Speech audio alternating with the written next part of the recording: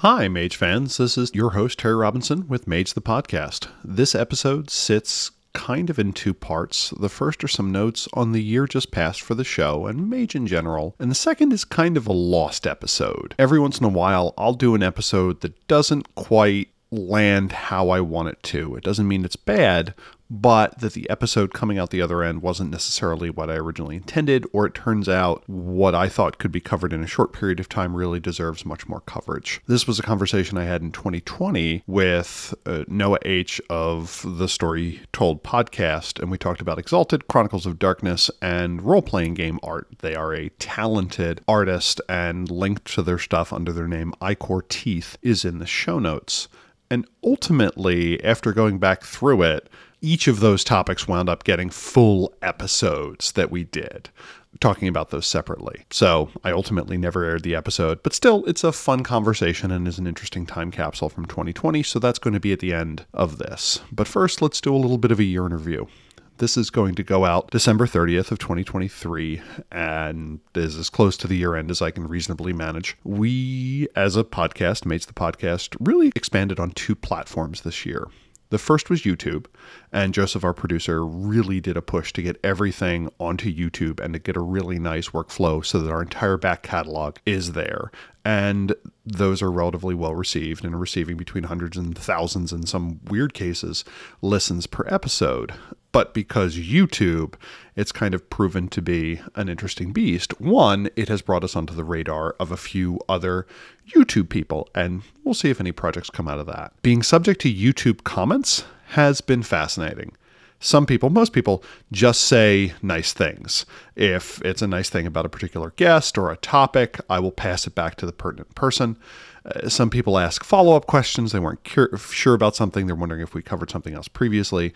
Some of these are a little bit more pointed, where it's like, you didn't consider blah-de-blah and Hunter the Oblivion. I'm like, that's not a game. And I'm pretty good at baking into most of my statements in the show, I am but one humble person and know only so much about the world of darkness. So usually I get to sidestep the most accusative branches of these.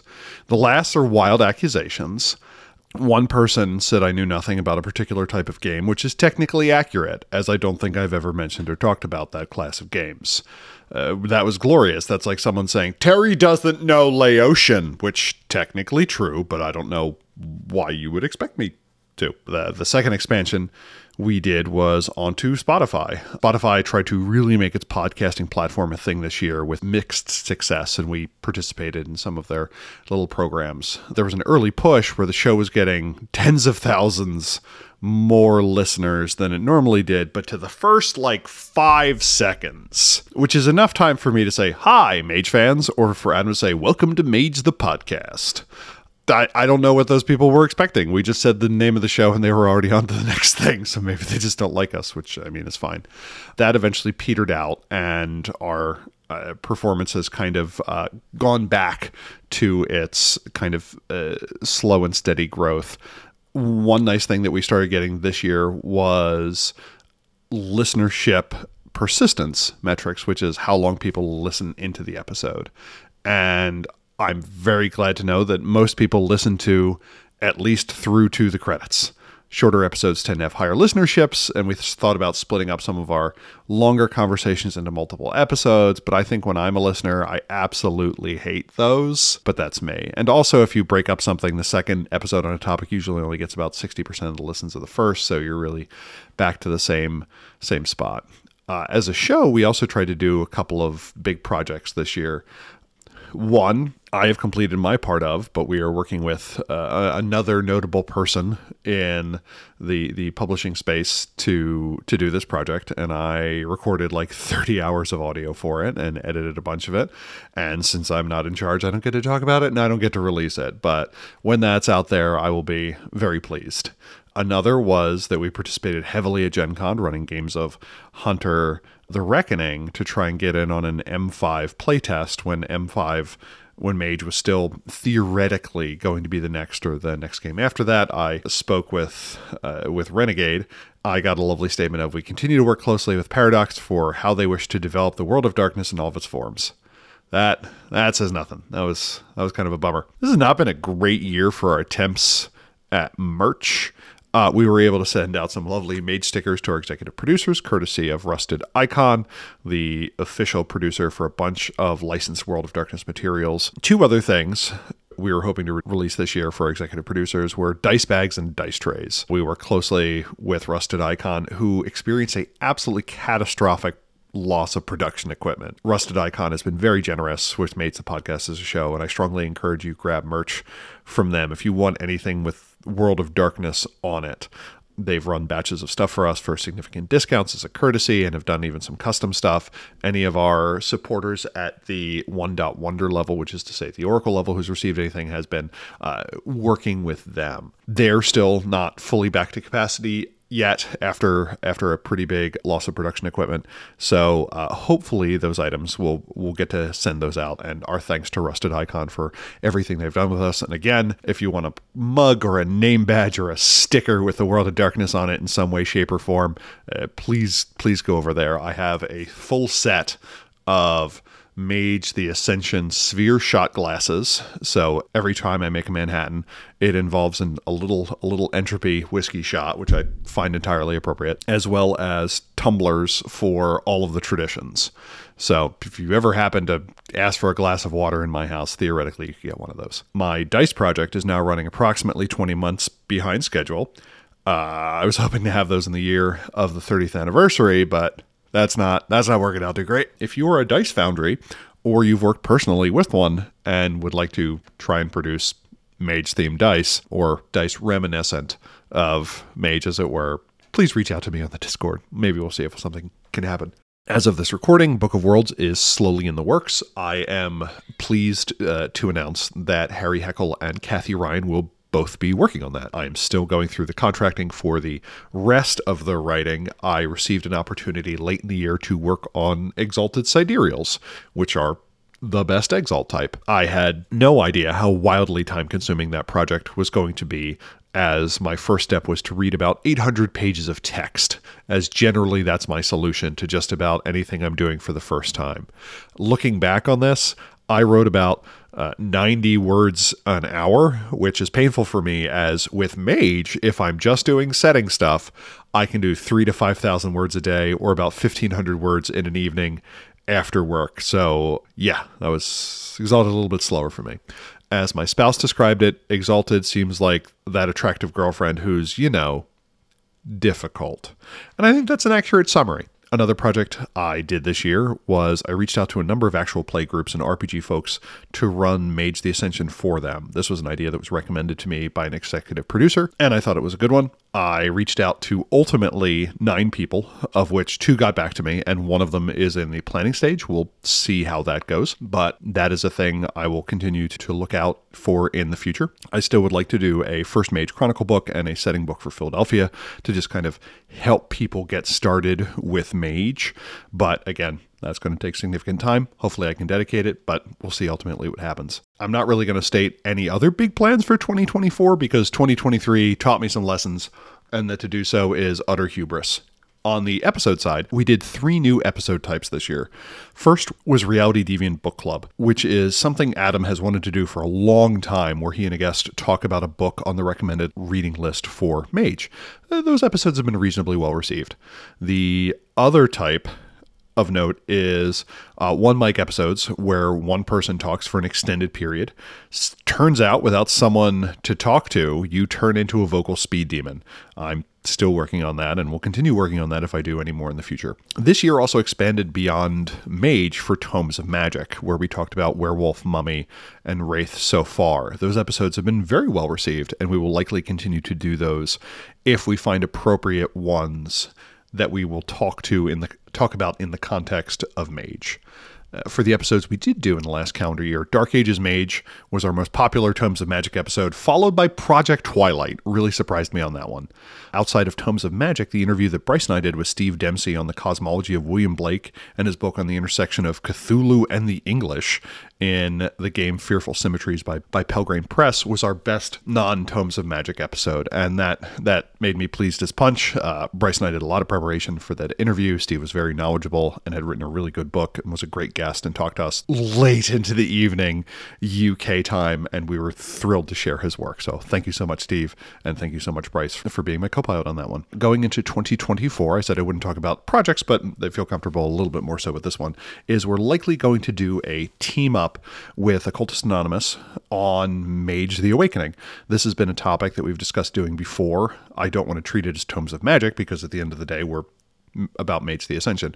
Mage the Awakening, perfectly fine game. It just, I don't have as strong a resonance with it as Mage the Ascension. But we will be reading some of the Mage the Awakening books where I think there is a good balance of originality and portability. So materials for games that will work in Mage the Ascension and will work without much modification. My heart goes out to all the fans who've converted the Arcana to spheres and vice versa, but that's just not my cup of tea. We'll probably talk about the other worlds in the Chronicles of Darkness, some of their interesting antagonists, and some of the unique mage groups that were introduced across 1st and 2nd edition. We may also do an episode where we just go through a one-session prelude for your awakening to reaching your watchtower, or in Mage the Ascension, your awakening. We'll see how that goes. The amount of time each episode takes continues to slowly grow.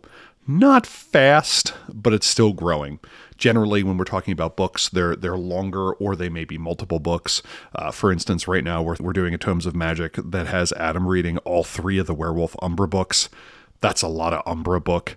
Otherwise, our guest episodes tend to involve more research now, as we've kind of covered a lot of the easy stuff. I'm going to reach out to my first non-mage academic, as in non-mage, non-RPG academic, someone who has no background in this stuff, to see if I can get them to talk about a real-world magic practice, and we'll see how that goes. Otherwise, I have outlines and notes for about 18 episodes so far this year, and I'm going to say that's a pretty good start. Starting in February, we're going to go to twice a month through May as I prepare for what is hopefully going to be my last professional exam. There are also tentative plans that we may try and have a formal presence at a convention. That's something that's very much just in the talking and planning phase, and it would probably be something like, hey, Mage the Podcast is going to help run 12 sessions of Mage the Ascension at this particular convention. Again, still real vague on what that's going to look like. Looking at the wider world of Mage the Ascension, we got M20 Victorian Mage out in our hands. Swell. Lore of the Traditions is technically listed as out to backers, although final books aren't out, and I don't count a book as out until I have Dead Tree in my hand. This means we got 282 pages of new Mage stuff.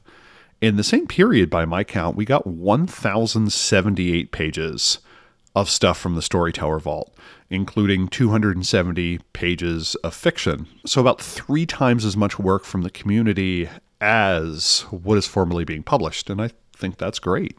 We're still waiting for the print copies of Lore of the Traditions, the 2 expansion books, Faces of Magic, and I think, what was it, Forgotten and Forbidden Orders, whatever the craft book is, and the 2 expansions for Victorian, where hopefully everyone gets to see my weird version on the Victorian Umbra. If you're working on a Storyteller Vault project and need help, or you've recently completed one and you want to talk about it, by all means, post it in our Discord, reach out to me. I'd love to have a conversation. We have some great people who are very good at getting projects over the line. And thank you so much to all the people who have guided me in figuring out that process. I have my hopes for 2024 in terms of community content, but I learned my lesson this year in terms of declaring anything ahead of time. Otherwise, I hope you had a happy 2023, and I hope you have a safe and happy 2024. And all I can say is go change reality. And with that, I'm going to toss it over to the conversation I had with Noah and then cut back for the outro credits. There is a weird splice in at the end where I include some of Noah and mine pre-conversation, but that's how the episode's going to roll. So Noah, how you doing? I'm doing pretty good. for the listeners, This may or may not be included, but Noah and I just went on like a 20-minute side jag talking about the Glyph RPG, our reskinning of Exalted, and a few other things. We're like the George and Ira Gershwin of the RPG industry, and people just don't know it yet, where we are going to revolutionize scene and gameplay. But yes, that's what we're going to do. Exactly. We're gonna throw off the shackles of our existing lives and reveal our truer, purer form. Yeah, I mean, of the shackles of reality, truly. Yes, which is a thinly veiled reference to PCP. So Noah, you are one of the storytellers at The Story Told. What games have you run for them so far? I ran a one-shot of Wraith the Oblivion. I ran a 4 or 5 episode long Geist game, and then I ran a Demon game just recently, which I think that's fully out now. It is fully out. The Aggregate Choir, it was a delight to listen to, partially because of the nostalgia of listening to a bunch of people talk that are in the same place at once. And I'm like, I remember those. Like, yeah, being in person is a strange privilege. Yeah. Of the past, a privilege of the past. The privileges of the past. Like the name of my next game. Game. It takes place in Grey Falls. It'll be fine. Yeah. I was thrown off when I saw Grey Falls and Exalted, and I'm like, oh my god, it is everywhere. In addition to that, you've played a number of Old World of Darkness and Chronicle of Darkness games on top of that, and our notional reason to have you on Maids the Podcast is to talk about the Chronicles of Darkness system, how it differs from World of Darkness, as well as kind of your thoughts about fantasy art, as well as Wraith and Geist, which I think the connection between those parts are obvious, so I feel no need to lay them out. But between the World of Darkness and the Chronicles of Darkness, thematically, is there a way you would say this one is this thing and this thing is a different thing? Thematically, I mean, I feel like the original, the World of Darkness was, to me, it has much more of an apocalyptic vibe under running the whole thing. Like, you're almost always going to end up in a situation where the meta story is telling you that the world is going to end soon and these are the end times. I would say that's like a huge part of it. You know, just looking at a game like Werewolf, you've got Werewolf the Apocalypse and Werewolf the Forsaken. So I feel like that's such a huge part of the old world, is just that sense that they were going to have this big meta story and it's tied in. And I don't know. I don't know if that's necessarily so much a theme that's really explored that much in the new games. Although I guess they have that Contagion Chronicle now, so that's different in Chronicles. Yeah, that's just a crossover book and people are getting sick, but it doesn't seem like it's going to come along and kill literally everyone. So that's nice. It's an uplifting tale. Everyone dies, but you. Da-la. Congratulations. Yeah. So we have kind of that difference in tone. To me, the World of Darkness versus the Chronicles of Darkness. Chronicles of Darkness, to me, is just flat out weirder.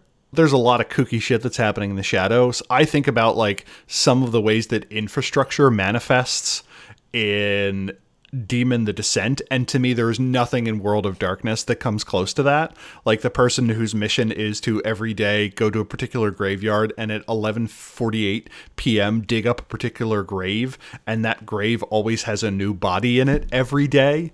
I just think is vastly more like just Twilight Zone in a way that Old World of Darkness certainly isn't. But systematically, one of the big things I want to talk about is, so Old World of Darkness came out like with Vampire the Masquerade, and it was a new system at the time. And then Chronicles of Darkness came out like 12 or 13 years later, and the system was different, and they learned some things between the two. Like, to you, when you think system-wise, like, what are the first things that jump out at you as, hey, this is how Chronicles of Darkness does it, and I think that's an improvement? The core dice system, mathematically, it makes more sense than the old system. Not changing target numbers so much as changing and affecting dice pools is much easier to wrap your head around, I think. rather than I mean, in the old games you're like, okay, what's our target number?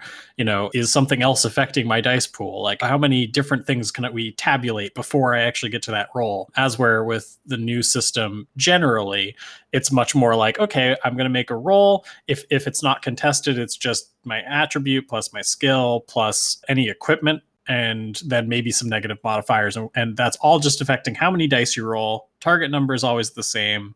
We're done. I think that's a big improvement. At least I love it. Chronicle of Darkness, we're always trying to roll an 8 on our die, and almost nothing that I know of changes that. There might be a demon glitch or embed or something that changes it, but otherwise you're always shooting for an 8. And you mentioned another thing that I liked, that equipment add dice. How does that manifest in game? Can you give me a scenario where someone will be like, oh, you have this piece of equipment, you get extra dice on this roll? There's so many ways to do it, but I mean, like, if let's say you're investigating like a crime scene and you found a piece of evidence, you want to find out, like, what it's made out of or something like that, or maybe you're just trying to get as much information about this weird artifact you found. The equipment bonus could be as simple as, I have a magnifying glass, that's going to give you one die. Or you could be like, well, I'm going to bring it to my laboratory, and now I'm going to have like a who knows, upwards of a +3 maybe, if you have a whole lab at your disposal. I would say that's probably like an easy one. But I mean, guns are equipment in the game; those are going to give you extra dice. Basically, just if you have a tool, those things are going to help you. And I think that it makes a ton of sense when you say it. It's kind of like, I know when I run an old World of Darkness game, or just a World of Darkness game now, I always end up kind of wanting to give people bonuses for the equipment, and I realize that that's not really the way that the game was intended to work. It's interesting because you'll see these equipment lists, and I remember reading through and I'm like, what are they? What is an equipment list? And then you're like, oh, and suddenly everything makes sense, that there are these like tables of services that say, hey, based on you having this many dots in this, you can probably get this, which will give you this many bonus dice on something like, you have crafts 2 and auto repair, which will give you a 3 die bonus to something that is germane to that. And it's something that's pretty easy to summarize. It's pretty easy for a storyteller to just kind of guess, and you don't have to change target number. Old World of Darkness, every additional success usually did something more. In New World of Darkness, they take a different tack on that. How is that represented? Yeah, so if you end up with 5 successes or more in a standard dice pool, things change this, but generally speaking, if it's 5 successes or more, you get something called an exceptional success, and that's where you would be getting something way above whatever was intended as a reward for that role. So if you were doing something like investigating this weird relic or whatever, a basic success might have gotten you some very simple piece of information about the society that you might be able to be like, oh, okay, well, I now know that this is an Egyptian artifact or something like that. But an exceptional you might be able to immediately, just based on this one little scraping in your scientific research, has indicated exactly where on the Nile Valley this artifact came from or something like that.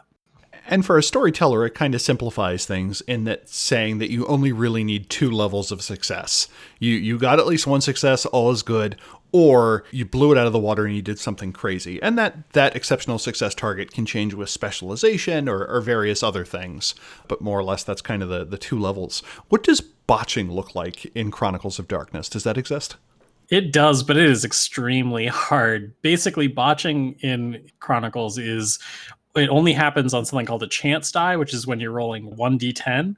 And if you roll a 1 on that 1d10, that is when a botch can occur. But that's the only way it can occur. Having a bunch of 1s in your dice pool doesn't actually affect anything when it's a standard dice pool. Even with 2 dice, if you rolled both 1s, that isn't a botch. That's just a failure. But if you roll 1 die with a 1, then it's a botch, and awful stuff happens. But it really doesn't come up that often. Most characters don't do things that they aren't good at, and I found the only times that botches come up are if the storyteller puts a negative effect on the dice pool. That's when it comes up the most often. Like when you're rolling for a knowledge or something and you lose 3 dice because you have no points in it, or there's severe environmental impediments to it or something, and that just kind of knocks it down. So you have the botch, which generates what's called a dramatic failure. Are there other ways of getting a dramatic failure? So when you get a standard failure, you can choose to make it a dramatic failure in exchange for a beat, which ties into the new XP system. And the new experience point system is kind of interesting. Instead of having experience points and the rate that you advance slows down, because if you want to get a fourth dot, that costs more than the third dot, which costs more than the second dot. How does Chronicles of Darkness treat that advancement? So the core experience system works kind of the same way. You have experiences and you're able to trade those in for something based on a cost. But to get an experience, that's where it's been changed. It's been made more granular. Basically, through a few different systems in the game, you're able to gain beats. Obviously, accepting a dramatic failure will get you a beat. There are usually things tied directly into the character. In demon cases, that's tied to your agenda, where you're able to make a choice and you would be able to get a beat. However, the most common way to get them is by resolving a condition cards, basically, that can be given to you. So something like having the police after you, having a condition called wanted. If you resolved that, you would be able to get a beat. So if you figured out a way to get the police off your tail, you'd get a beat. And that's how character advancement works now. So let's walk through that. Your character is picking a lock, and they don't realize, and they have 3 dice on that dice pool. They don't realize it's alarmed or something like that, or they're under a severe time pressure. The storyteller levies a 3 dice penalty, and now they're down to a chance die. They roll their 1 die. On the chance die, they get their 1. The police are alerted to their presence. A dramatic chase ensues. They're able to escape them. And as a byproduct of getting out of that jam, they get a beat. Is that kind of what the flow looks like? So you would accept that dramatic failure.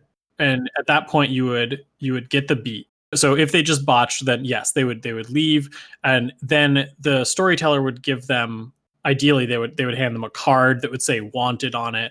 And you would, when you give the card to the player, you would say something explaining how that resolution needs to work. So if the storyteller said something as easy as like, hey, I just want you to get out. You just have to escape this scene. And if they do that successfully, then they'll get the beat. That also could be a much longer term thing. It could be like, you could escape, but the police still want you.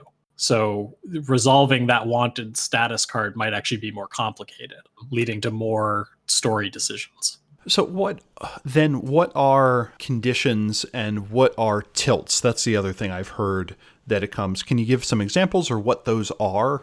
So yeah, it's actually pretty straightforward. This is something that when I first started running Chronicles and when I first looked at the new rules in Demon when it came out, I was a little bit concerned about, because I thought it added a level of complexity to the game that concerned me for running it. But the basic thing is that tilts are combat-based conditions that do not get the player beats. Tilts don't, when they're resolved, don't get the player beats. Condition cards are basically anything that the storyteller feels, I guess in the way I view it, is something that adds to the story that will help the players have a mechanical benefit to making certain decisions moving forward. So following from where we are, like that idea that you would give the player like a, hey, something didn't go really well for you there, but this is a new story thing. Let's explore it. Here's a card. Let's explore that through this card, and you'll get some beats or you'll get a beat if you follow that to conclusion. As where if, let's say that he got shot during that chase scene, maybe he got shot and he got hit in the leg and now he's crippled or hobbled, I guess. You could give him a tilt and be like, you're hobbled right now. It has an effect. And the resolution is go see a doctor. but that resolution for that physical tilt wouldn't get you a beat, as where resolving the police wanted condition would. Okay, it seems to be the case that, yeah, as you say, anytime the bad thing causes something to happen in the game that maybe wouldn't otherwise, and that opens some dramatic opportunity, like one of the ones I've seen is mute. Your character has been registered unable to speak, and the resolution, the character regains their voice, but the beat is your character suffers a limitation or communication difficulty that heightens their immediate danger. So you have this thing that is inflicted upon you. It makes your character complicated. If you roleplay that out or or in some way grow as a person or learn something or get some sort of dramatic benefit out of it, you get the beat and you can resolve it some way. Is this something that you think you can just drag into Old World of Darkness if you're interested, or do you feel in any way it ties to something more fundamental? Like, is this something that you would ever bring into like Wraith? That's an interesting question. I think that there's probably room to bring something like that into a game. I think it would depend on the players. For me, for instance, when I run for my Friday group, I don't think that my Friday group needs the extra push to follow up bad decisions. I would say that they are maybe too good at making the wrong decisions sometimes because they want to see what will happen. So with that group, I don't need that extra thing. If I did have a group where maybe they didn't want to explore the mistakes that their characters would make, or the resolving those mistakes, I would say that there are certainly ways you could build it in. I mean, it would be as easy as saying that you'll get a XP at the end of the session if you resolved any condition that you put on the player. Because I mean, the way that the XP system works in the basic, in the Old World of Darkness, is pretty simple to throw some extra XP at the players. One of the things that I found interesting in kind of looking at the conditions and so on is not a lot of games give you, unless you purchase a flaw, give you obvious downsides. Like, one of the interesting things I find about Mage is when you choose your nature and demeanor, it says your strength is blah, your weakness is blah. And I don't know that any of the other Old World of Darkness games do that. Like in Mage, if you say your nature is visionary, your strength out of this is that you're maybe indefatigable in pursuit of your vision, but the downside is you are uncompromising in pursuit of that. And when you say your character is uncompromising, that gives you something complicated that you can roleplay that can theoretically be a source of experience, at least to me at my table. And this is just kind of a way that New World of Darkness kind of bakes that in. Does Chronicles of Darkness keep nature and demeanor, or does that get replaced with something else?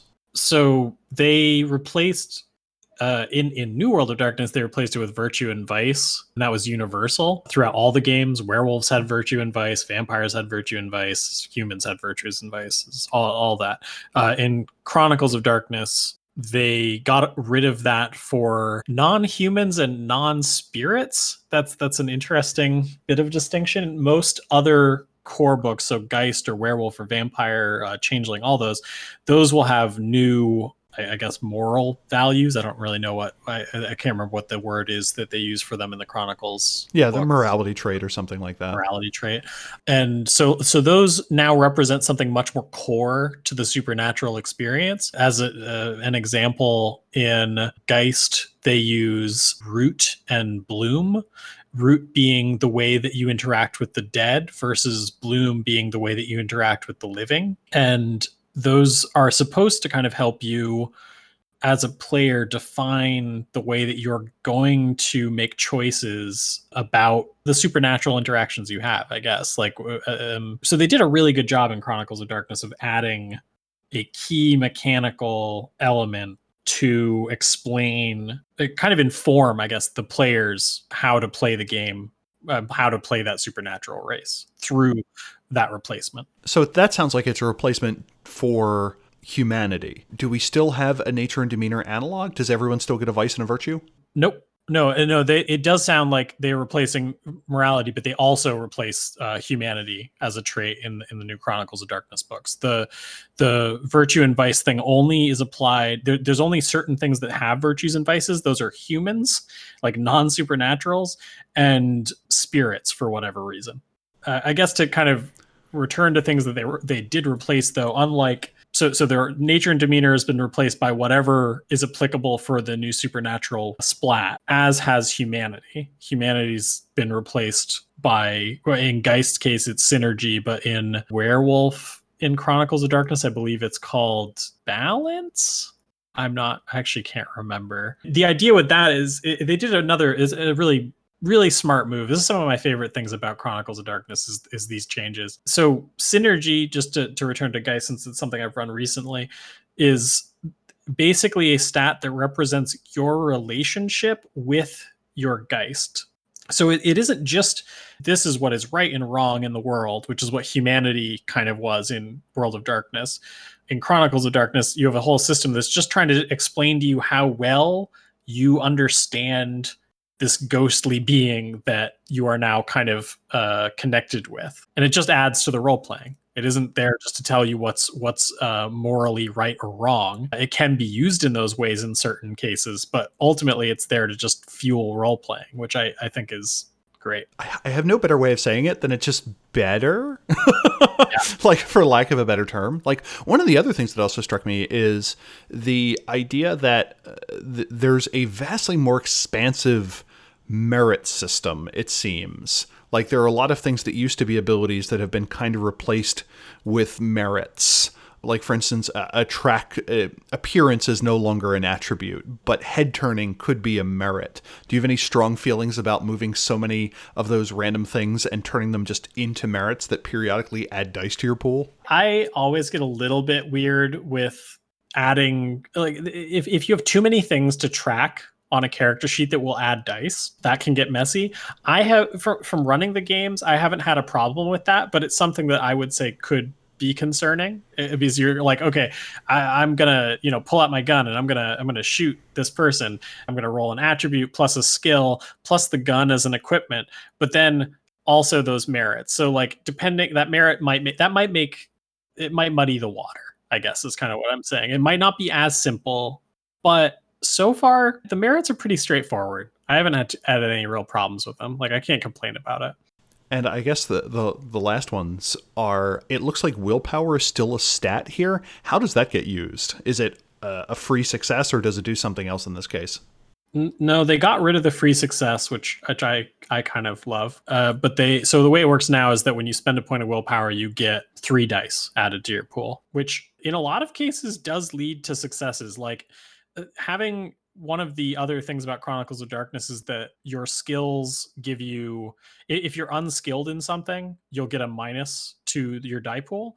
So with mental skills especially, that is a -3, as where physical and social is -1. So a willpower spent cancels out your character not knowing anything about, let's say, medicine when they need to save their friend by using first aid. That's a pretty big deal. They made it still really powerful. It just isn't an auto success, which I personally think it's great, because auto success is kind of it's a little bit narratively killing, I think. The auto success seemed to be, it's boring. Like, the thing I always had with the willpower system was, I wish there were a recovery rate that were between every time you have a life affirming action, you gain a couple of willpower points, versus the optional, if you had a good night's sleep, you get a willpower point. I really wish there was something like in between. Like, I look towards Exalted, where willpower is frequently a cost, but you can stunt to get willpower back. Or if you have a success of a sufficient magnitude, that makes you go, yeah, I am a badass, and you get willpower back. I kind of wish there was something in between those two levels, but that's just me.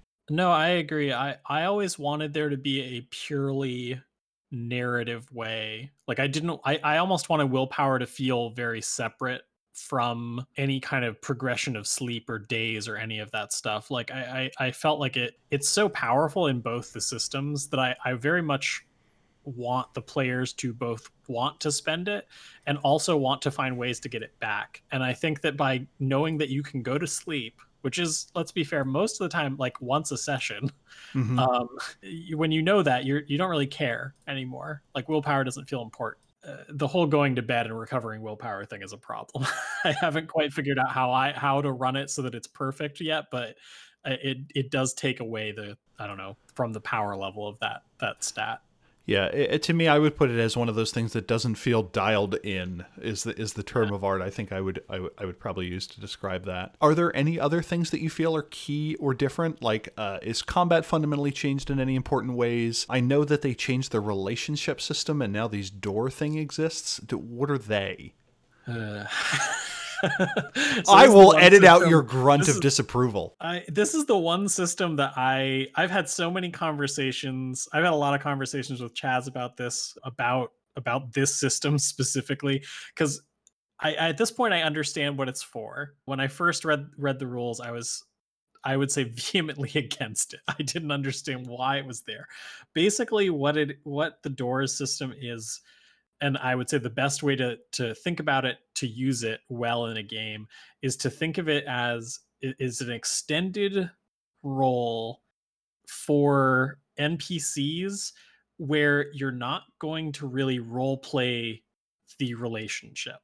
In my opinion, to continue just the example, is like if you want to get access to a restricted section in a library. I think this might actually be the one in the book, the example they have. If you want to do that, and the only way to get access to that section is to go through making friends with the librarian, who will eventually give you access to this restricted part of the library or whatever. So the storyteller would say, okay, well, then that's going to be a certain number of doors that you have to get through. And each one of those doors represents an extended role, a social role. And as you open up doors, you basically complete that relationship. And now you have access to this thing that you wanted or something. You now have this relationship fully unlocked. I don't like that system if you are going to want to role play the NPC. If you don't want to roll the like, if you as a storyteller are like, I actually really don't care about this librarian, I really do just want them to get into the damn library, but I do want it to take 3 sessions, then this is great. But if you did want to make that librarian an important character and someone that they would get to know and perhaps like befriend, or maybe even an enemy, this is not the system. Yeah, it's one of those things where it's like, hey, I want to have this way of keeping track of connections or intimacies or relationships or what have you. I want a semi-mechanical way of doing it. Also, I want it to take a lot of game time, but not a lot of table time. It seems to try and answer that question. Anything else about Chronicles of Darkness that you like, that you think can be pulled back into Old World of Darkness, or anything that you're like, hey, even if you don't want to play this particular line, grab this and look at it here? I think that the best things that they did were to figure out ways to not tie the supernatural like races into, like, they found new ways to explore the systems that would allow you as a player to look at a character sheet and be like, okay, this is how my character works. This is how this supernatural, strange alien being is going to play. And that doesn't really exist in the Old World of Darkness very clearly. I think those are most of the big advancements. Things like the new Virtue Vice systems from the core books, I think, are some of the most valuable systems that they added. Somewhat frequent conversation in the mage community of adding something like a hubris mechanic. Yeah, instead of having that virtue or vice, you should have some way of representing, like, what is your inclination towards using magic to solve a problem, or how willing are you to put your ideas or your paradigm on the line to challenge someone else. And other people are like, no, that should be strictly role played. But to me, it's often useful to have a system to kind of back up that kind of role play. To be like, hey, you did a good job with that. That's going to be reflected this way. Or alternatively, this stat is at here, which means your character should be this much of a jerk, or something like that. I really agree with that, and I think especially during the days of the coronavirus, in the days of the Rona, in the days of the Rona, I think that I've experienced as someone who's running games, and generally speaking, I run really pretty dark and serious games with, I would say, maybe an atmosphere that isn't something I'm necessarily going to want to explore during a stressful time. Something that's really nice about systems that really help the players play their characters, or kind of put a crux there for them to kind of lean on, is that it allows people to maybe more casually make seriously intense decisions. I think that like what you were describing, where if you're coming into a game session, you've been working all week, you might be a little exhausted. You might not be able to play your character as much as you want to, but then you'll look at the character sheet and be like, well, okay, all I have to do is, like, I know that this is how I want to investigate things with my magic. I don't have to think too hard. I'm reminded. I'll just lean on that this session. I'll do something simple, but that simple thing is going to be interesting. Not just, actually, I'm just not going to talk all session. That's just my 2 cents. I think those tools are really useful. I think especially when people are exhausted. Yeah, I just wish Chronicles of Darkness had a wee bit more meta plot and a few other things. I fully understand, not everything can be apocalyptic all the time, but I remember one of the developers was talking about when Chronicles of Darkness came out, the setting was so ill-defined, people weren't sure if cell phones existed in that world.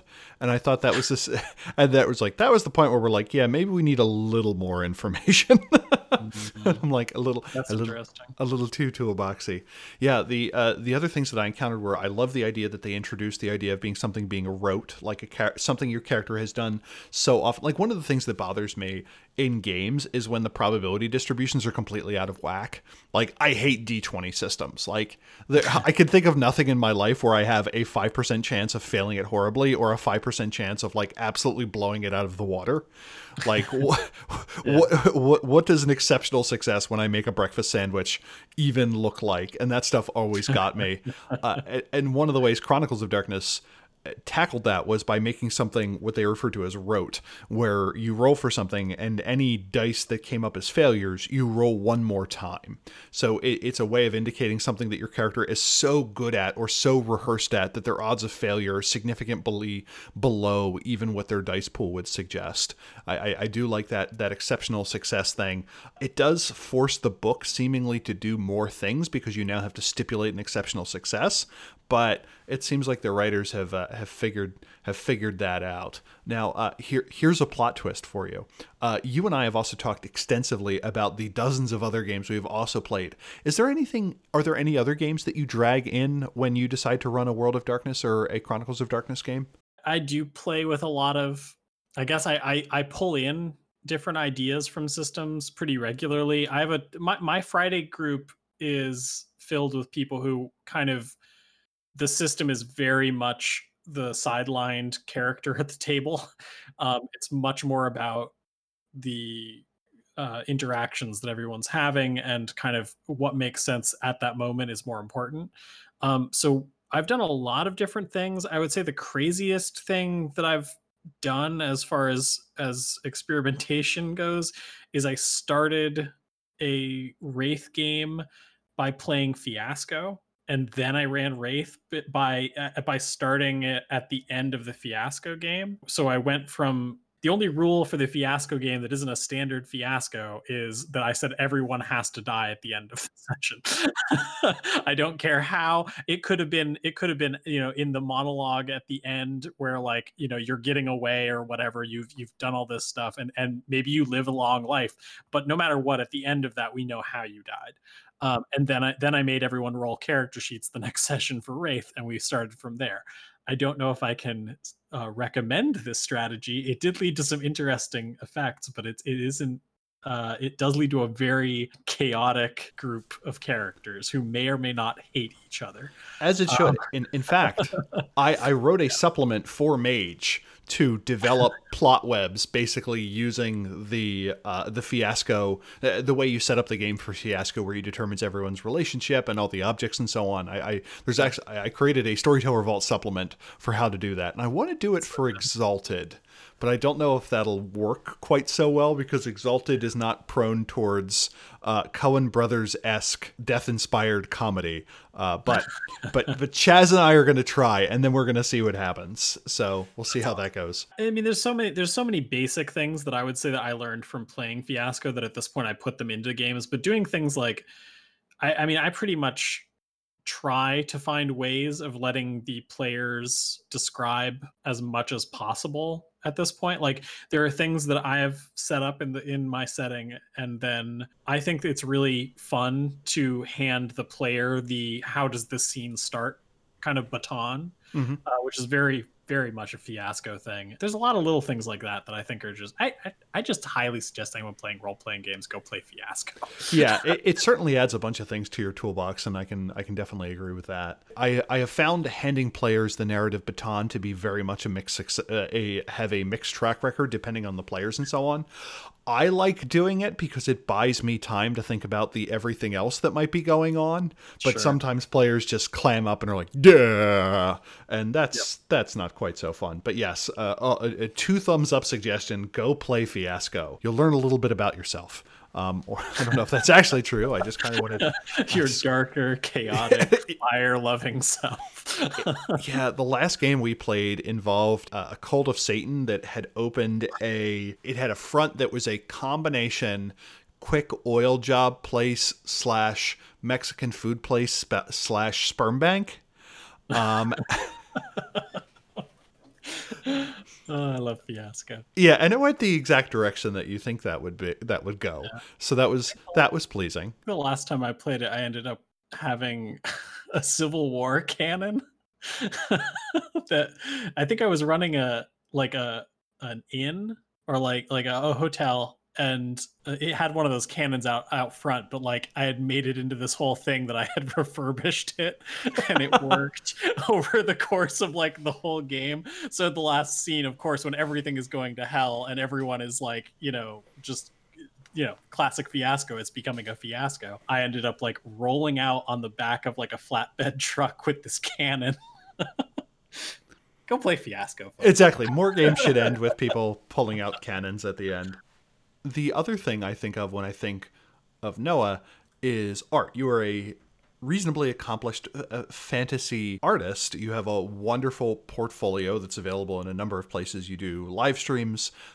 You have been doing that throughout the pandemic. How did you get into doing fantasy art? Like, is that the genre that I can call that? Is there a term of art I should use? How did you get into that? Yeah, I think for what most of the art that I've been doing has fantasy elements. I think that it's pretty hard. I've had a very difficult time nailing down exactly what it is that I do, but I would say that a bare minimum, what a majority of people have seen over the years is definitely like fantasy or horror art, art that makes sense for a podcast like this to be talking about.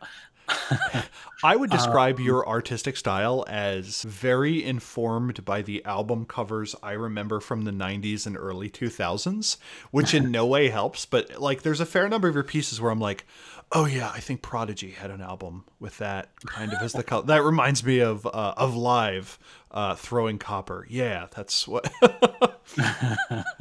And a few other things. So how did you get into doing that?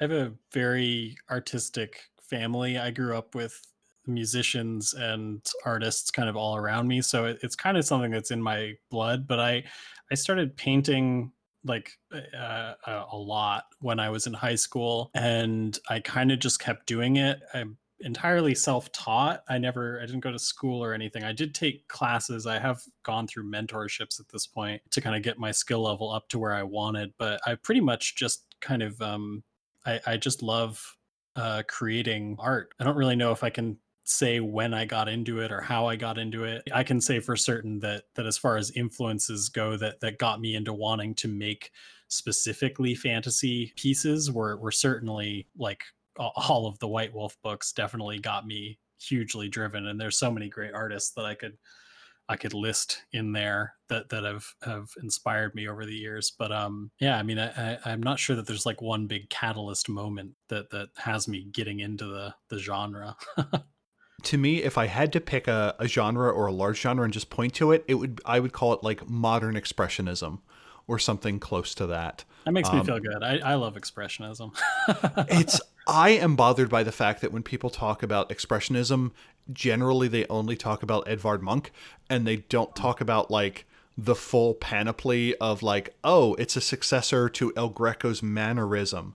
Or I don't know if you're a fan of Egon Schiele or Kandinsky. Like favorites. Yeah.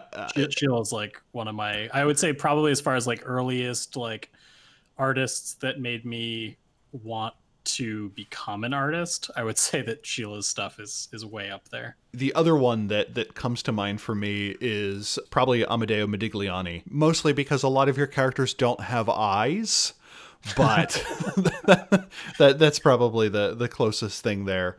So you do these, and you do the cover images for the story told whenever they do a character creation or something like that, but you're also building a portfolio as a fantasy artist or an RPG artist. What has that process been like? I guess I would say storied. It's been kind of strange. I mean, when I first started taking it as a career, this is what I want to be doing. with my life. I was very much on the path to becoming like a concept artist. I was thinking about it in those terms. I wanted to work for people to create what they were visualizing in their minds. That really appealed to me. As I've gotten older, I've wanted to, I have certain companies and certain book lines that I would love to get a piece into. There are things that have driven me in those directions. So there have been pieces that I've made specifically for that. I had some art in the Vampire: The Eternal Struggle card game years and years ago, before they were even called Black Chantry, who's the current group that's running it. I made connections in that group and got art into that. Yeah, I don't know. It's been kind of a weird ride, I guess. I think everybody's artistic journeys kind of go in and take them in different directions, but I've certainly gone into some kind of strange rabbit holes over the years. I mean, my art's been on almost every kind of medium that I can think of at this point. I've done shirt designs, I've done album art, I've done like things for people's websites, like all kinds of stuff. So the building of a portfolio is kind of a weird way to put it. It's kind of just been a weird journey of creating art and then finding things that work and don't work and that make me happy and don't make me happy. At this point, the stuff I've been working on is kind of folktale inspired in a lot of it. Like my personal work is very folktale inspired. The stuff that I do for the Story Told or for character commissions or things like that, those are much more driven off of what the clients are looking for. Yeah. And one of the things that's come across in our conversations about it is there's a lot of people that go through what I'll call a starving artist phase, where they'll take whatever money they can get for whatever they could possibly sell.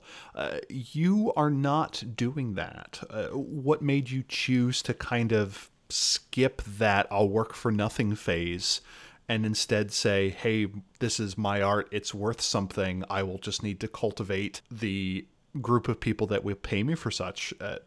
How did that come about? So, I mean, it's a fairly long thing. I mean, the real driving kind of the fact behind all of that is that this is not. I've been making and selling art now for the first painting I ever sold, I was still in high school, so I was like 15 or something like that. Most of the art that I've sold over the years has been entirely to people who have wanted something that they saw me working on. I definitely had the starving art. I would say in a lot of ways, I still live mentally as a starving artist because I've worked, the whole time that I said I didn't go to school or anything basically represents working in grocery stores for who knows how many hours for who knows how little pay.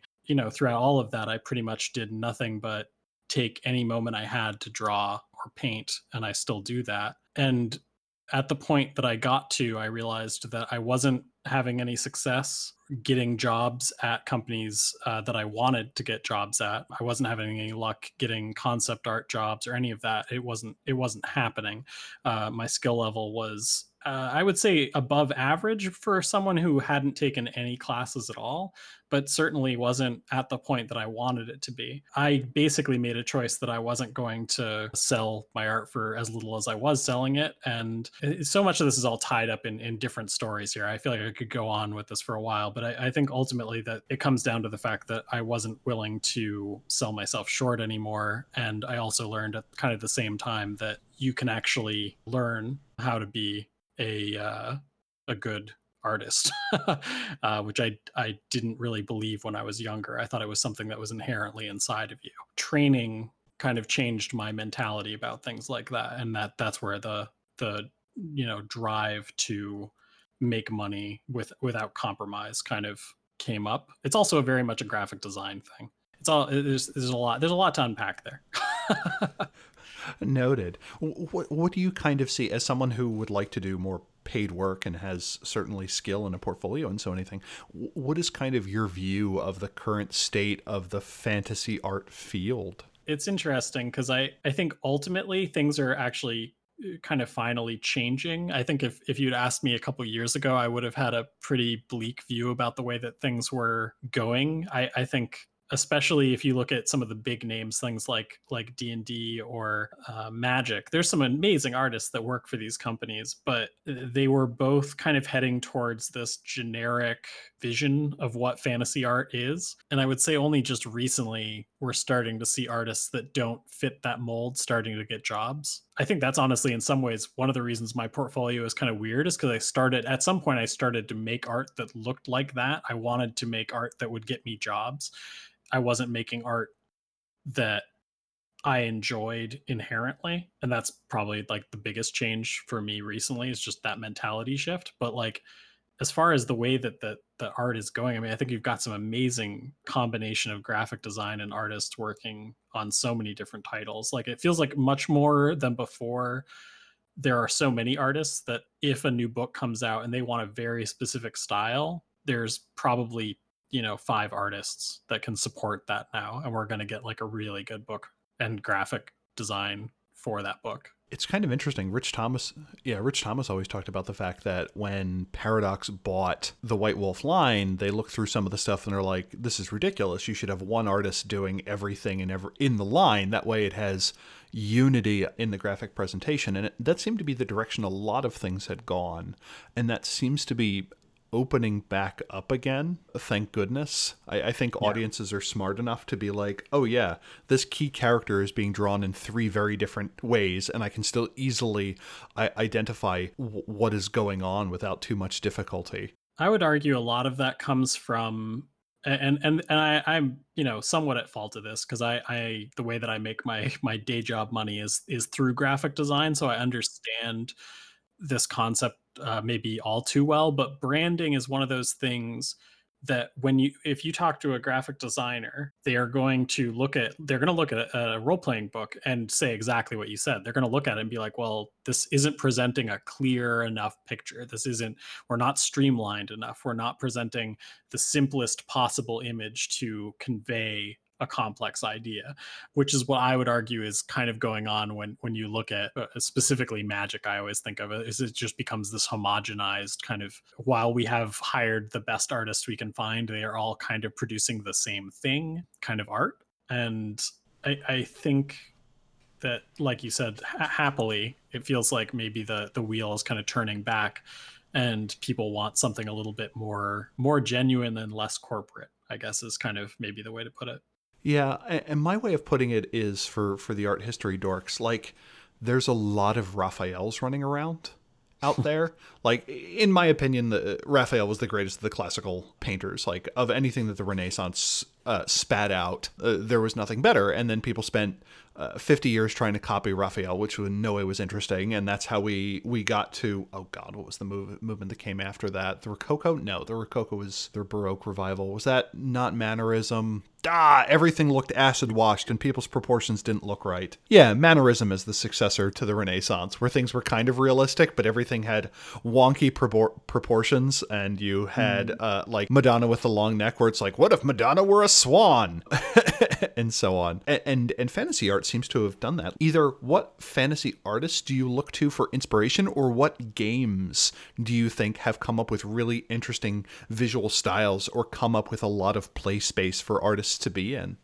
So there's a broad range at this point of games that I think are kind of taking on, I don't know, I guess maybe a little bit more focused on what art they're putting into their book. I think I know we recently discussed this, but I think that the game Morkborg does an incredible job of presenting not only the setting but also the rules in a very it's very graphical, but a extremely interesting like art style. And it's very much like it's probably pretty near and dear to my heart, just because it's very like metal and punk inspired. It feels just like looking through it just feels like looking through posters of shows that I've been through for however many years. So they did an incredible job. I know they're winning awards for it at this point, I believe. So that's great. But I mean, I that's the one that just comes to head, because it's so art driven to me.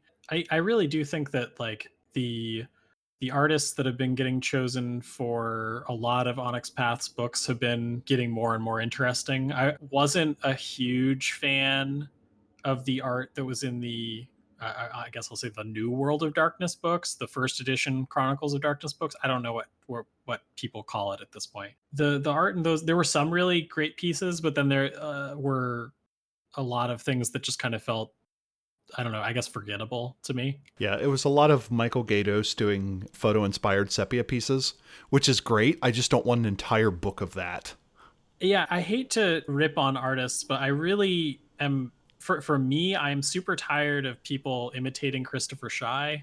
I would really like people to stop doing that. Yeah, I we get already have Christopher Shy. We don't need that. another one. Yeah, and I can't help but whenever I see people who are doing it in a book, like all I can end up thinking is that the only reason that you like this is awful, but the like I can't help but just think that the reason that that art is there is because Christopher Shy charges more. I'd be surprised if it doesn't come down to a money thing, and that's kind of a bummer. Wait, explain that to me? Basically, I would imagine that Christopher Shy charges quite a bit of money for his pieces at this point, Oh, okay. and Got it. that would push him out of certain publishing markets' budgets.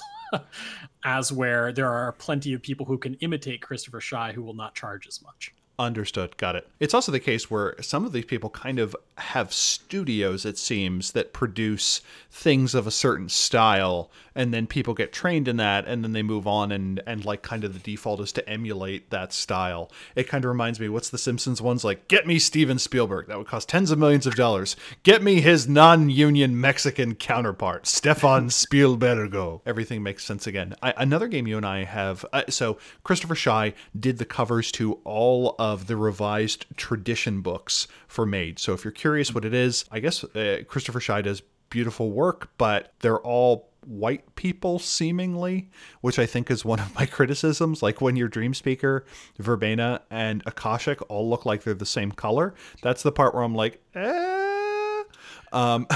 Old White Wolf does not do a good job of representing minorities in either their art or in their text in most cases. Yeah. Reality. I love the books, but it's just how it is. Yeah, and it's terrifying to look back and be like, they were one of the best at the time. We're like, that is a backhanded compliment, as it were. Yeah.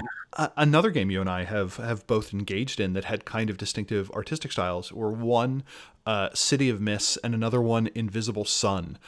Did either of those have any artistic fingerprints that you were particularly fond of? I mean, both of those are fantastic. I mean, City of Mists to me it's an art style that I cannot really there are a few art styles that I guess I haven't studied or taken the time to be able to emulate them myself, and comic book art is one of those things that I just struggle with whenever I have to try and emulate it. So I find it very impressive, and I don't remember the artist's name who does that book's art, but it is really beautiful, and it does all of the legwork to set that city up, or the city up visually. And Invisible Sun is just a marvel. I mean, it does so many things to make itself feel like this bespoke occult product, and the art inside definitely helps sell. I mean, you need art to explain surreal things, I think. I can certainly get behind that. I think the artist for City of Mist is Marcin Sobon or something like that.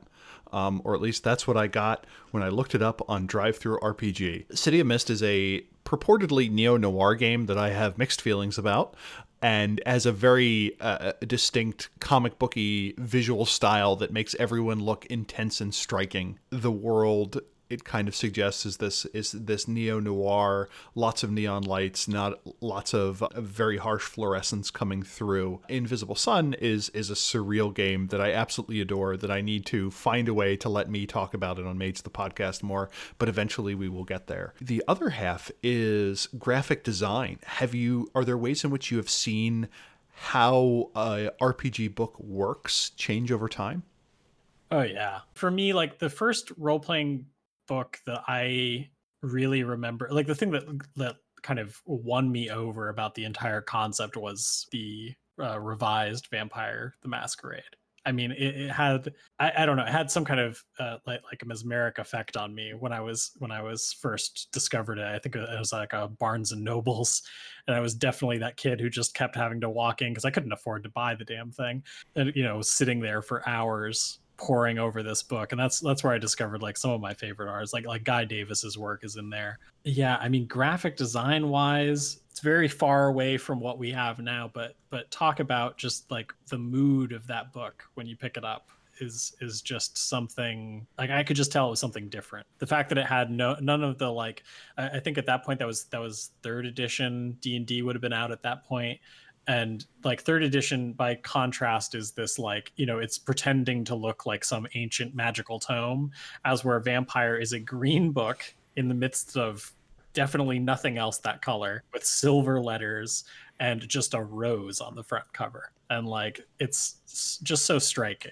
Like it's such a simple image. There's nothing really fancy about it, but it's amazing. Skip forward to V5, which has had a complex history, but at this point I own it physically. And V5, it took me a little while to warm up to it, and there's still things about it that I don't love as far as the visuals, just raw visuals. But the thing that I think is most interesting about it is that it is pretending to be a magazine. Graphic design wise, it's set up so that as you're flipping through it, it very much feels like an expensive, thick magazine. In my opinion, it feels like it's just between the text choices, the way that the images are placed on the page, the way that the titles are interacting with images, all of that stuff just makes it feel like a magazine, which I never thought I wanted, but it actually makes sense. And in some ways, to segue back to Morkborg does the same thing, except it's emulating a zine, which is another thing I would never have thought of design-wise to choose. But this interesting thing that's occurring where you're emulating an older format for a book with a new with new technology and new color and all that is very interesting. 1,000-Year-Old Vampire does a great job with that too. It looks like a journal. Yeah, it's kind of interesting because for Old World of Darkness, at least in all the X20 lines, most of them are pretty standard. Start each chapter with a full pager, have periodic half pagers and quarter pagers that are kind of distributed throughout with a few verticals. Nothing that crazy. Werewolf kind of departs from that, where Werewolf has a strong tendency to break the text box and to require some sort of flowing text to it. But by the time we get to V5, it's completely different. It goes between 2-column and 3-column. It has a very strong epistolary feel that the photos have been put into place as if they were almost physical photos, and then they were put in position. One of the things that I found interesting about V5 was the sheer number of those photos that were actually practically done. Like the images that show blood in the frame, that was done by putting a piece of acrylic in frame on top of the art model. And that kind of pleased me. The one area where I do feel like sometimes games have gone backwards is visual organization. The advent of the book where any given piece of information is seemingly unfindable seems to have reemerged, and I'm not quite sure what causes that, but that's one thing that always gets me. The modern art of indexing. It's interesting to back a book on Kickstarter and to be like, if we make $40,000, there'll be an index, and you're like, oh, that's a thing. And even if they do have an index, there's like a 50-50 chance that it doesn't actually help you. Yeah, they've become somewhat incomprehensible. I don't know how often they just assume that you're going to like Control F through a PDF, but yeah. I've wondered at the same thing. What do you think art brings to an RPG? Like, one of the things I run into is, so I write a bunch of stuff for the Storyteller Vault, and my most successful publication, I am up to 4.5 cents a word on it. And the art I do is either going to be something I was able to find for free that was royalty free, or I pay someone like you at least $75 and up to $200 to get a single page colored piece. I find it interesting that we've kind of worked out the thing where art will be at a somewhat fixed rate, but everything else will kind of be floating, and it's the author who may or may not make any money on it. Do you think there's a a better model of doing RPG art where artists are better recognized for their work and it doesn't result in just kind of starving out someone else? It's extremely complicated. I've had this is the kinds of conversations that I've had over the last couple of years, specifically since I've kind of gotten more work and more people are looking at what I've been working on. And I don't know that there's like an easy answer to how to make a role playing game book financially viable and make sense. I think that unfortunately, writers seem to be in the same state that bands are in from my point of view, where as I do a lot of album art for musicians, and the musicians that can afford to to pay me, it mostly comes down to the fact that they really value my work. Like they came to me, they want my work on theirs because there's some kind of gel between what I'm working on and what they're working on.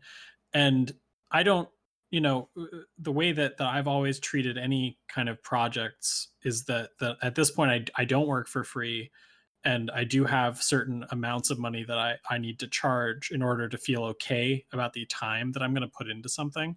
But when it comes down to it, I think that if you want to be doing work with people that don't necessarily have the money, you have to make a choice about whether or not it's going to be fun for you as an artist. If it's not going to be fun, and you're going to work your ass off for someone, don't do it. There's a reason that I don't. I worked very hard not to work for people in retail that I did not like and did not enjoy working for. I did not trade that to do that for someone else. That is it, even if it's art, it doesn't change anything about that. I think that as far as like how to make it all viable, how to make especially from like a writer's perspective, I think that unfortunately, I think you really have to make those connections with artists, because coming up to as an artist, I can speak to the fact that the amount of people that I get coming up to me that don't have money, that want me to do a horrendous amount of work for nothing, or speculatively making some money, it happens a lot. It is I would say a pretty constant flow throughout a week, and yeah, it's not something that you can say yes to as an artist. I don't. Yeah. So it seems like it kind of defines into two things. There are the things that you're willing to do because it looks like they will be fun and it'll be for something that you think is valuable. And then there's everything else that you're kind of skeptical for. And you're like, no, this is what I need to make on this. Yeah. I mean, I guess this is kind of becoming a note to younger artists or something here, or just people who are starting out. But like, it just ultimately comes down to the fact that you have to kind of take care of yourself, and you can't. As someone who grew up pretty poor and has led a pretty money deficit lifestyle for most of my life until very recently, where I would say I'm comfortable for the first time in 30 years. It's just not something that you can, like, I don't know, your time has value. You need to value it, and if someone doesn't value it, then they don't owe you anything, or sorry, you don't owe them anything. And also, like, there are just times where you need to turn down $100. Like, if it's going to involve working your ass off for 2 weeks, $100 means nothing. I'm kind of on the other end of it, where so we have a podcast that's moderately successful. I have a few publications on DriveThruRPG that have gotten enough activity that people have kind of noticed, and people are like, hey, do you want to work with me on this project? And one of my general rules is, if I'm working with someone for the first time, I will not be the person who does more work first. Mm-hmm. I need to see the other person do their lift. Like, to me, before I say, yeah, I will write up this scenario for you, I need to see that the rest of the book is coming along nicely. I have no interest in writing for your compendium if I'm the only one who's going to do it, and then you're going to want to take like a certain percentage of that. I don't know if there's an artistic analog. I've never volunteered to work on a project until they already have a first draft or something like that, but that is one of the few lessons I've taken so far that seemingly has served me well. Yeah, never work with someone who's mostly marketing unless they've already done a whole bunch of the work for it. So that's been my rule so far. I mean, it's one of those like school, lessons where you're like, you get teamed up with somebody and then they don't do any work and you put in all the work, and it's the same thing. Amen to that. Anything else that's on your mind, game or art wise? Like if someone's like, oh, this is interesting, I never thought of fantasy art as being this big thing. Are there any resources in terms of seeing new stuff? Like, are there any artists that people should pay attention to? Are there any particularly good cultivated feeds on maybe Instagram or Tumblr or something that you recommend? If someone is trying to become more aware of RPG art, how do you think they should start doing that? If you just want to see some great fantasy art, in general, I would point people towards looking at ArtStation. That website has pretty much the top people in the industry like posting work there, and that's a wide range of industry space. That's a lot of concept artists, 3D artists, character artists, like all kinds of stuff. That's probably where I would point you to if you just want to find great art. In a lot of ways, it's it kind of feels like a professional and maybe a little bit more I don't know, it isn't exactly curated because it is just, you can just join the website, but I would say that for whatever reason the quality of stuff that's posted on there has always felt good. I was going to say that it's like a better DeviantArt in the way that you can just kind of join it and post art onto it, but yeah, so I would say that I if you're like an actual artist, unfortunately my biggest resource has kind of just become problematic, so I can't really suggest anything right now. I know there are a bunch of different places that are kind of starting up new communities though, so I don't know, hit me up on Discord and I can try and point you at some people. Just out of curiosity, what is your prior recommendation that has become problematic? The community that I was the most involved in and that I had made the most connections through was a community called One Fantastic Week. Most people will know the artists involved in that, like that there were two co-hosts. The bigger name on that would be Pete Moorbacher, who's very, very well known in the Magic scene.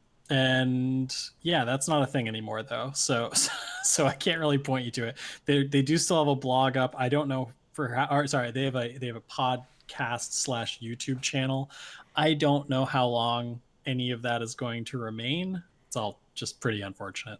I don't really want to go into the nonsense, but it's pretty much par for the course for 2020 that people end up being creeps. So that's where I'll leave that. Got it. And if people are interested in following your work, how can they do that? So many ways. So the best ways right now are Instagram.com. It's /Eichor.teeth. So it's ICHOR period and then teeth. And you can find Eichor and teeth or Eichor teeth on most social media at this point. I think I've got it pretty well covered, minus Twitter, which has never made any sense to me. Noah, thank you so much for your time. Yeah, thanks for having me. One of the goals that we have for Systematic Understanding of Everything is to have everyone say, now recording at the same time, and we haven't quite gotten it yet, but yeah, so that's a thing. There's definitely a technique and Exalted for that, like harmonizing unison technique. Unitary record commencement stance. Or something like that. I love making fake charm names, but whenever I try and do it, Chaz and Monica are like, no, that's not funny. That's our word. I'm like, hey, buddy. I'm like, they're pretty stupid. No, it is funny. Yeah, thank you. Thank you. I make fun of Exalted charm names all the time. That stuff is, I both love it and there's no way that it isn't funny. Yeah, exactly. It's like there's this de minimis amount of self-awareness to it. Yeah. I'm super curious how they wind up covering that for Exalted Essence. Or like, I hope it's something like Punch Gooder Method. Like it goes the complete opposite direction, where it sounds like poorly educated mountain folk is responsible for it. Yeah. You done Single kick good. punch technique. Yeah, exactly. Harder single good punch technique. This ought to fuck him up stance. Yes. Bitch going down pose. Oh my god. I'm a fuck you up Yes. technique. I'd play that. We should. I would too. We I need to would do that. happily The trailer park reskinning of Exalted. Oh my god. Yes. I'm ready. You one of them solars? You have to take the same aesthetic like choices that anime makes, but apply it to the trailer park. So like they'll have the fantasy weapon size, but it'll be a thing like it'll have like, you know, the grand diclave, but it'll be a frying pan. I was thinking it would just be a truck axle. Yes. Yeah. that you just kind of wielded. This is even better than our reskinning of Sidereals as 80s action movies. Oh, man. Yeah. Basically, there's a lot of reskinning options here. Yeah, I mean, if this were as openly licensed as Power by the Apocalypse, you and I would be tens of thousands of heirs at current. It'd be like, it's time for Kickstarter. Yeah. Charlie, I love you, but I'm not going to see you for a while. Terry and I have a project that calls to my soul in a way that few things do. Why are you drawing a redneck dual-wielding frying pans? I'm like, are you telling me it's not cool? No, it's cool. I'm just wondering why. Yeah. He's gonna roll 300 d10. Exactly. 300. Bubba Rises Again technique. Do we satirize that as well? And instead of d10s, you have to roll d4s. Like you have to have like 300 d4s prepared. Like because everything only has 4 options. Like that's it. I'm fine with that. So I would be fine if we just went with d6s and just made it like some sort of heresy. And it's like, okay, 5s and 6s are successes. Let's stop being assholes about this. Or a whole bunch of fucking pennies. They're coin flips or d20s. Then it could be a d20 system, but you're rolling like 300. D20s, yes. It takes months for them to all stop. There was a System Master, he did a mockery thing of Mike Merles who had posted about, I gave my players a whole bunch of fudge dice, and if they want to, they can roll them. And if there's more positive than negative, something good happens. If there's more negatives than positive, something bad happens. They're like, congratulations, Mike Merles, you have invented the fucking coin flip. Yeah. When I was in high school, I had a friend, and both of us would do all these kind of, I was much more into system design back then. And like, we both got into like probability talks and all that stuff. And at one point we both got so sick of looking at dice that I know he came into the room and he was like, all right, we're just going to use a spinner. That's what we're so he took out a spinner. I forget what board game that we had that had one, but like you just use a spinner for everything. You just say this side's good, this side's bad, and then how close the arrow lands to those sides is the system. That's it. Interesting. Yep. At one point we didn't have a spinner, so it became the D-shoe system where you'd spin a shoe. That's a well-established emergency technique. What is the utterly complicated game that you have this like 72-sided token flip thing? Oh god. But the system is free, but the token is like $25. Free RPG token game. I don't know what it's called. It's this obscenely complicated game, and it's one of those things where the token itself has so many sides and ways of being read, where it's like, to attack, you need to roll a tree within 3 flips of the moon, or something like that. And apparently in context, that makes sense, but not to me. What the hell was it called? I'm going to have to look for it.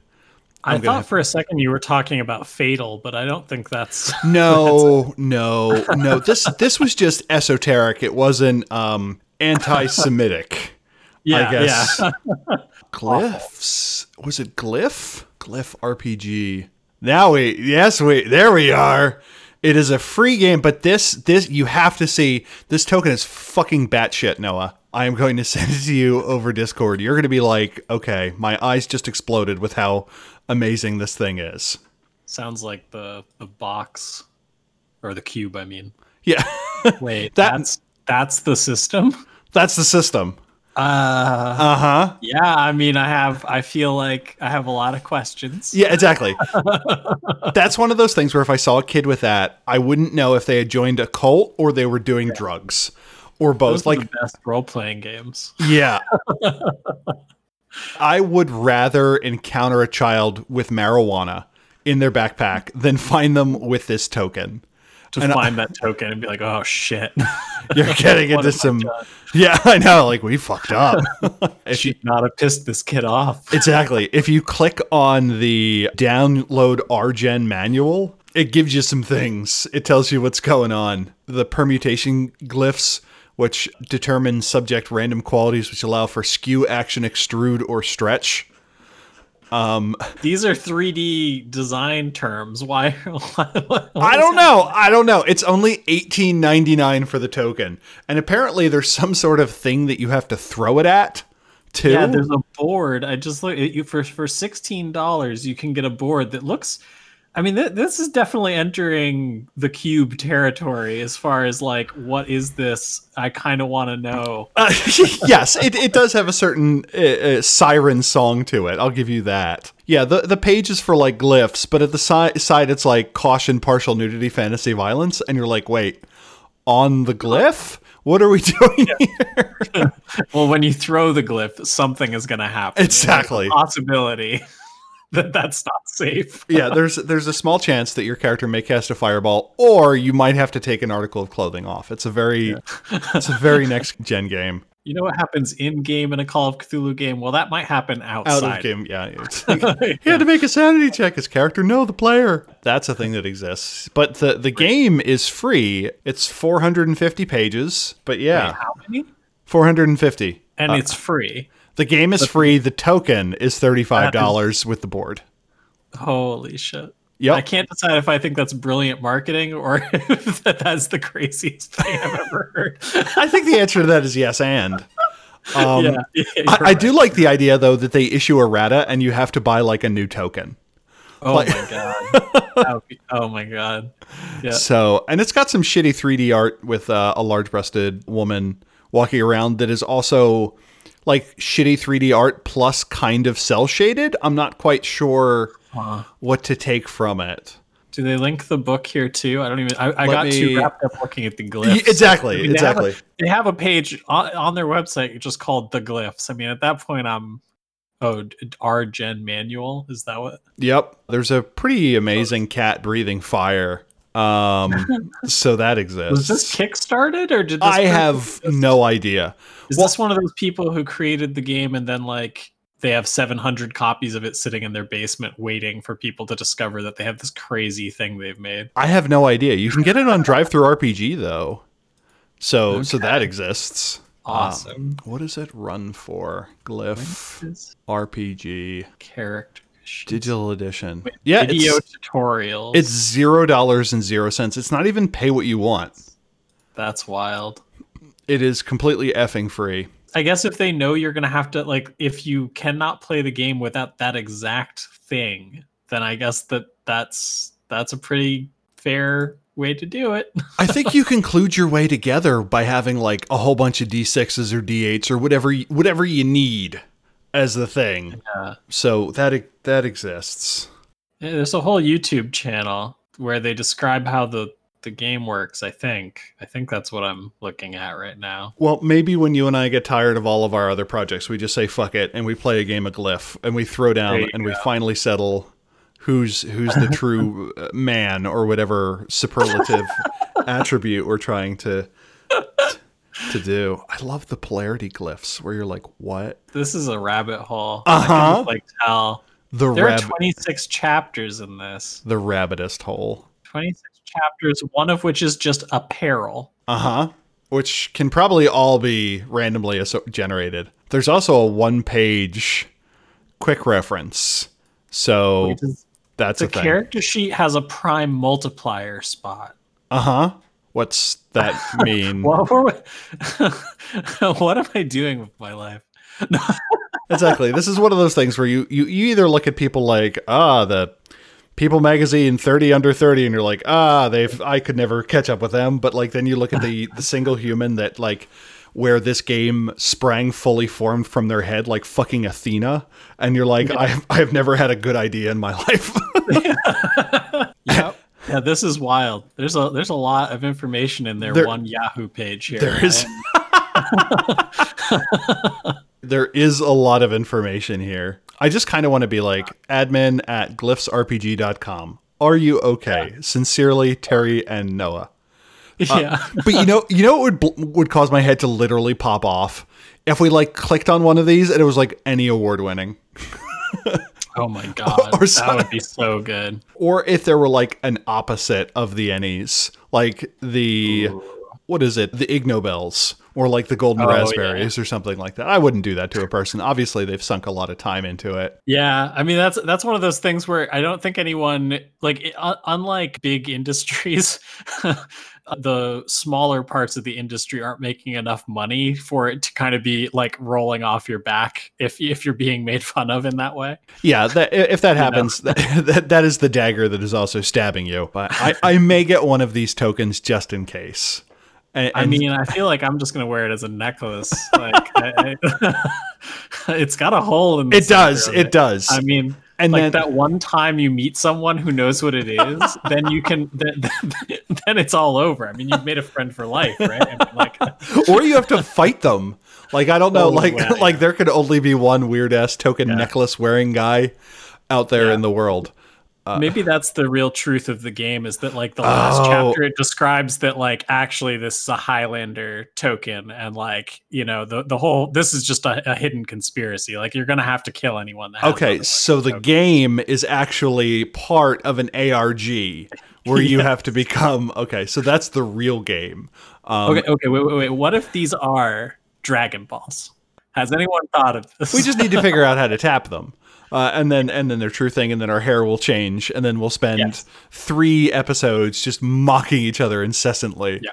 Which that is exactly what will happen. So that's one of those things where like I wish anime had been explained to me differently, like as a child, and like, oh, it's pretty awesome. They got super strong and they beat each other up. But like from what I understand of Dragon Ball, it's much closer to like just people dragging each other and being as diva-ish as humanly possible, and no one ever actually dies. It's much closer to Paris is Burning than the Highlander, from what I understand. I don't know if that's probably true. Yeah, it's ball culture, but for people with hair or something like that.